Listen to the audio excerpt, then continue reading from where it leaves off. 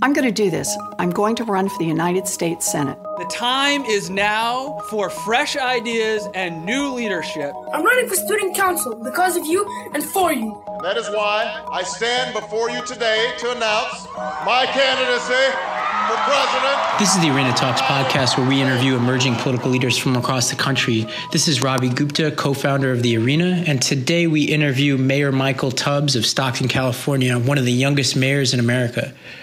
Michael Tubbs talks about his rise through adversity in Stockton, his first campaign to unseat an incumbent for the city council, and then his second campaign to unseat another incumbent to become one of the youngest mayors in America. Let's jump in. Mayor Michael Tubbs, welcome to the Arena Talks podcast. Thank you so much for having me, brother. Mr. Mayor, you grew up in South Stockton, and you did not come from a political dynasty. You really overcame some real challenges in running for office. When did you first decide that public service was in your future? So I think just being born from a family rooted in like the social justice tradition of the Christian church, and I always felt that public service, that was just always my orientation, but I didn't know it could be like a job. For me, it was more of a calling or something I was just supposed to do anyway. And then in high school, a lot of my community service was spent in local government. Going to legislative visit days, being an advocate, learning community organizing, serving as chair of the Youth Advisory Commission. And it really showed me that decision makers weren't that different from me. And that number two, but the difference was that a lot of them had no idea in terms of lived experience of a lot of the issues they were facing. And as someone whose mom had them as a teenager, who grew up in poverty, whose dad has been incarcerated my entire life, I felt that, well, wow, I have a different perspective on some of these issues that could be helpful.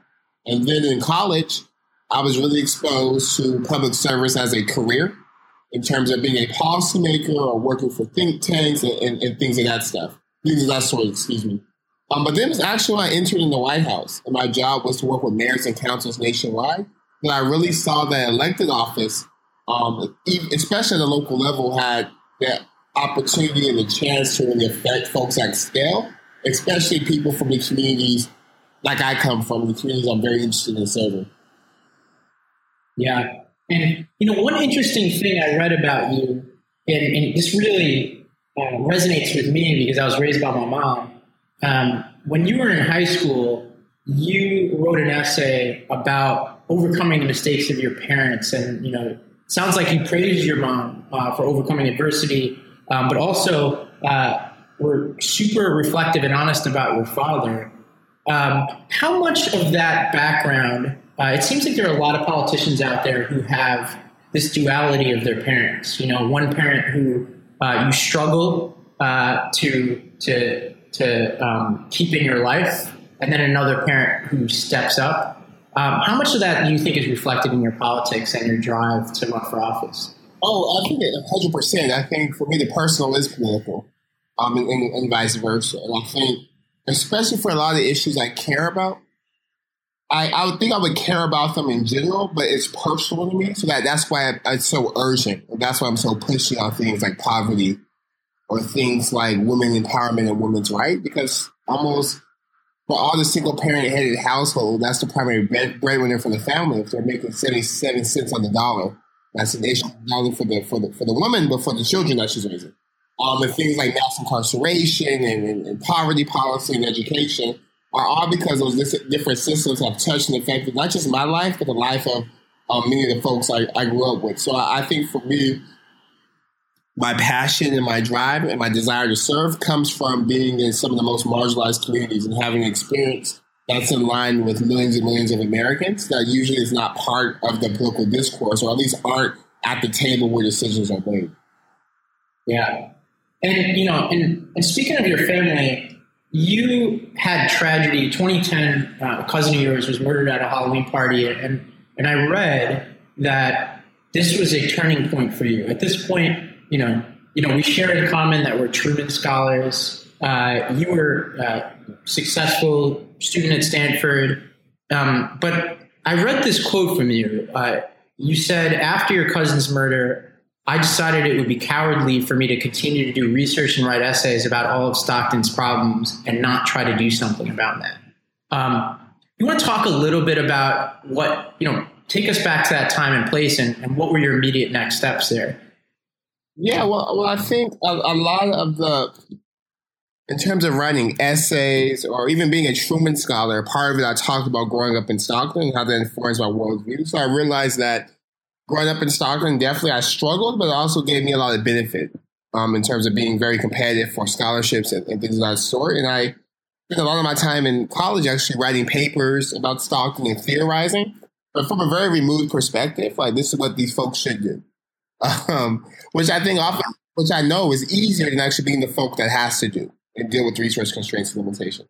So after my cousin was murdered, it was a really kind of come to Jesus moment for me. I had just completed an internship at Google, and I loved it.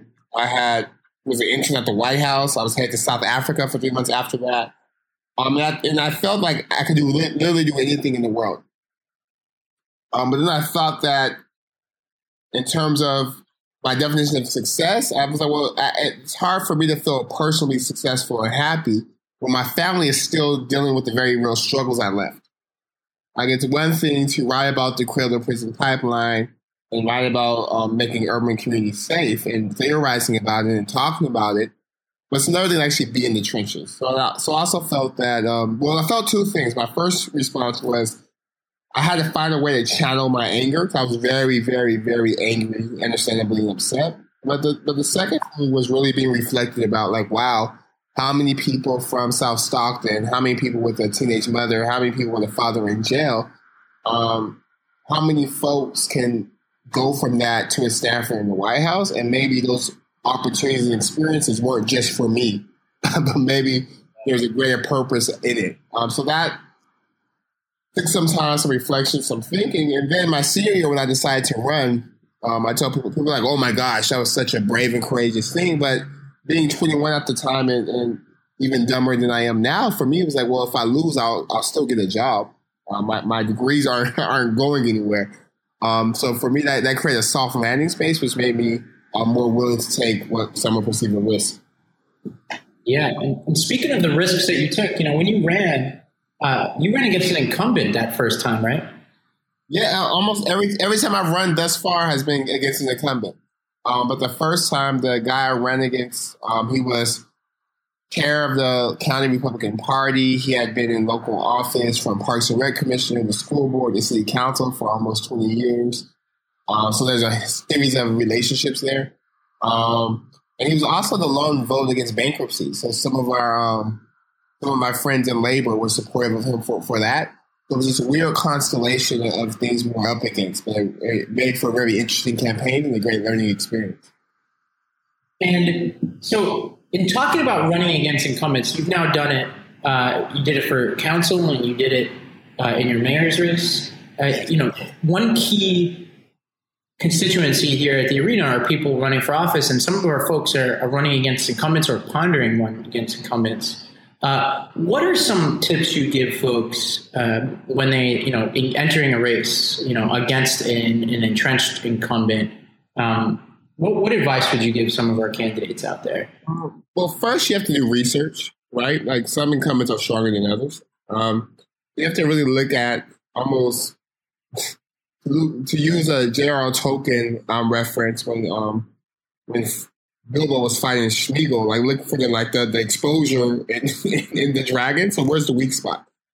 And I think that comes from research and data and analytics, because oftentimes you have incumbents who represent communities that, you look at the data, they probably wouldn't make the most sense in terms of fit. So I think it starts with data. What's the vote total? What's the number?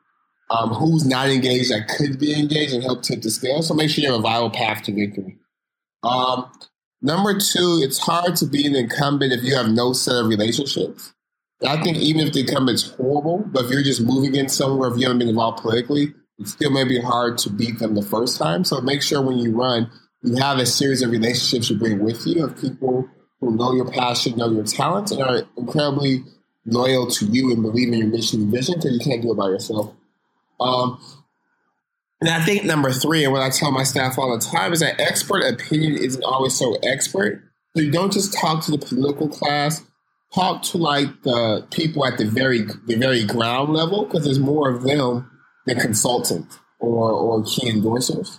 And I think people spend a lot of their time in the treetops, but it's really, especially taking out an incumbent, most of the time you're not taking out the incumbent from the treetops. You're taking them out from the grassroots and really figure out from the folks on the ground what's going on, what's happening, and then find one issue area that you can begin to build expertise on. So when it's time to run, there's a narrative there that I've been doing this while they've been trying to do that.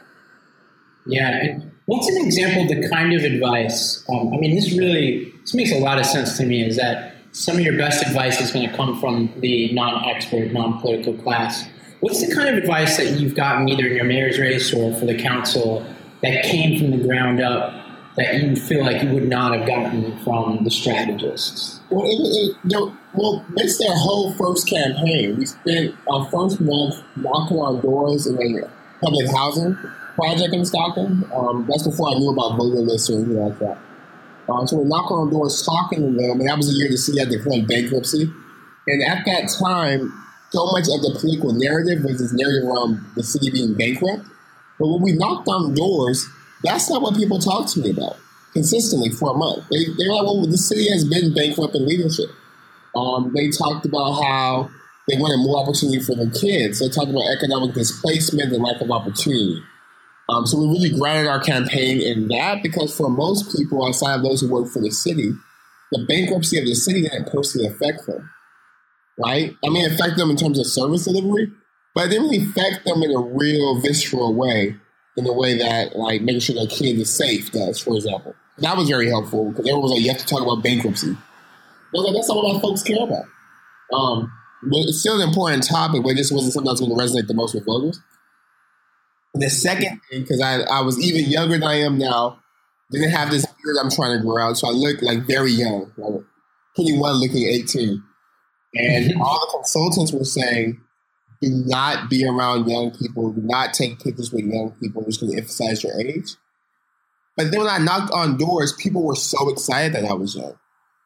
That was the biggest asset. They're like, you're young, you have energy, I want my kids to be like you, my kids would listen to you. It was young people who formed our primary volunteer base. So those two things came from the folks in the neighborhood. And if I had listened to experts, that it probably would have been, the strategy would have been a little bit different. And that's not to say that expert opinion means nothing. It just means it's not everything. There's something the expert told us about targeting voters and talking to high propensity voters and things of that sort that were very helpful.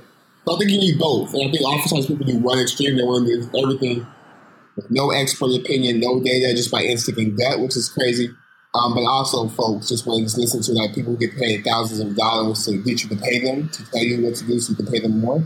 And that's also not the best way to go either, in my opinion. Yeah. And so you seem to have had a knack for getting the most out of opportunities that come your way. So, you meet Oprah, you get a $10,000 donation from her. You meet at an NAACP debate, you meet Obama, and, it sounds like you had a pretty interesting interaction with him too, and then you wound up going to work at the White House. In giving advice to folks like you who come from non-privileged backgrounds, you're not a Kennedy, right? You don't have this name that's going to get you through the doors. What advice do you want to give to folks, young folks coming from non-privileged backgrounds, about getting the most out of their interactions and the most out of the openings that might come their way? Well, there's a famous interview that Tupac did on Christmas. And he talks about how, given his background and where he comes from, that he didn't walk into an inheritance, but he was the inheritance. And he had to create that, and that he was literally creating his family name. And that gave him a certain hunger and urgency. I think I definitely agree with that. I think it's easy oftentimes to complain or be resentful or jealous of people who come with more. But I think coming from the majority of Americans, the majority of our communities, aren't from political families, right? It takes 40 votes to win. So in that way, you have, it's not easier, but you have a lot in common with the majority of the people you want to represent. But to your point, you have to position yourself to take advantage of opportunity. And I think I've been successful in that way because of a couple things. I think, number one, just being super authentic. And then number two, I realized that really important people don't like self-important people. And that the way you impress somebody who's really impressive is to be humble. And to put others before yourself. And then, there's a couple scriptures that talks about that. There's one in Proverbs that says, let somebody else praise you and not your own mouth. And I think part of the reason why the Oprah thing happened is because at that lunch, I didn't go in saying, I'm running for office, I want a donation. I went in listening to the girls she brought and asking them questions about what they wanted to get out of a school and answering questions they had about Stanford. And then someone else mentioned I was running for city council, which made it not me being super aggressive, but it wasn't like some opportunistic thing, if that makes sense. So I think it's finding opportunities, but in those opportunities, presenting your best self, and it's understanding that things take time, there's process, and there's also providence. And if you're in the right place in the right time with the right attitude, good things will happen, but you also can be a shrieking violet. So it's this weird balance you have to strike. Yeah. And what's interesting to me is that you're not just great at seizing opportunities, but you have a knack for overcoming challenge. And that goes all the way back to when you were a kid. But when you came to the Arena Summit in November, right after the election, or December 2016, you gave one of the most direct, honest, forthcoming, authentic speeches I've ever seen a politician give, where you said, look, you literally put on the screen the mistakes that you've made and the attacks that people had against you when you were in council, and said, this was me, these are the mistakes I made, and I ran for mayor anyway when people thought I was politically dead. What is preventing politicians out there from or people running for office from just being that honest and open about their backgrounds and mistakes that they've made? What do you think separates you from a lot of the folks out there who do everything they possibly can to hide everything about themselves? Well, I think it's a function of being young, frankly. And then number two, I think in my community, in my family, being real is a prize. It's worth value. Because even now with my staff, I'm like, if you make a mistake, just say sorry. Just admit. For me, it's just acknowledgement of a mistake. It's not that the mistake was made, but just acknowledge you made it. And I think for a lot of people, it's off-putting because folks know that people aren't perfect, right? But I think for me also, because my mistake happened so public, my mistake didn't happen while I was a private citizen. It happened while I was in elected office. So it was on everyone's TV screen, everyone's Facebook page, and everyone's Twitter in a 100-mile radius for 2 months. And I think because of that crucible and that intensity of the gaze, it forced me to be really, really forthcoming. Like, look, this is what happened. I am sorry. It shouldn't have happened. There is no excuse. This is what I'm doing to address it. But I'm not going to lie. I'm not going to make excuses. But what I found is that folks were really receptive to that. And now when I talk to students or schools or even community members about it, there's a level of, I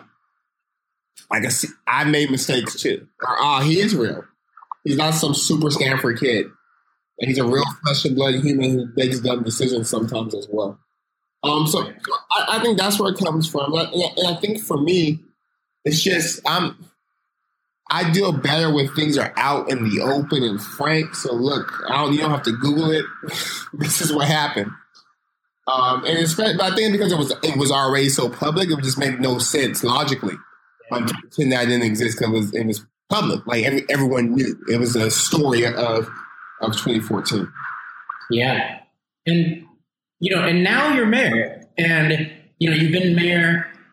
You're now deep into your term, and you are responsible for a city at a remarkably young age. You're what, 27 now? You were 26 when you were elected. Yeah, just 7 a month ago. So you are one of the youngest mayors in America, and you are now thrust into the middle of a debate that's raging across America about racial justice and police. And in reading about you as mayor, I thought your approach and a lot of your rhetoric I found different than a lot of politicians I found out there. And I come from a family that has a lot of police officers, and my brother is a correctional officer. And I find the way that you talk about police is a little bit different than Democrats. Like, how are you threading the needle and authentically talking about racial justice while also being responsible for the lives and careers of police officers under your keep? Yeah, I mean, a lot of it has come from a lot of time spent with officers and a lot of time spent with community members and seeing where interests overlap and converge. And for me, what I realized is that officers, by and large, have one of the most difficult jobs in this country because our response to every social ill is cops. Officers would tell me parents would call them to get their kid to go to school.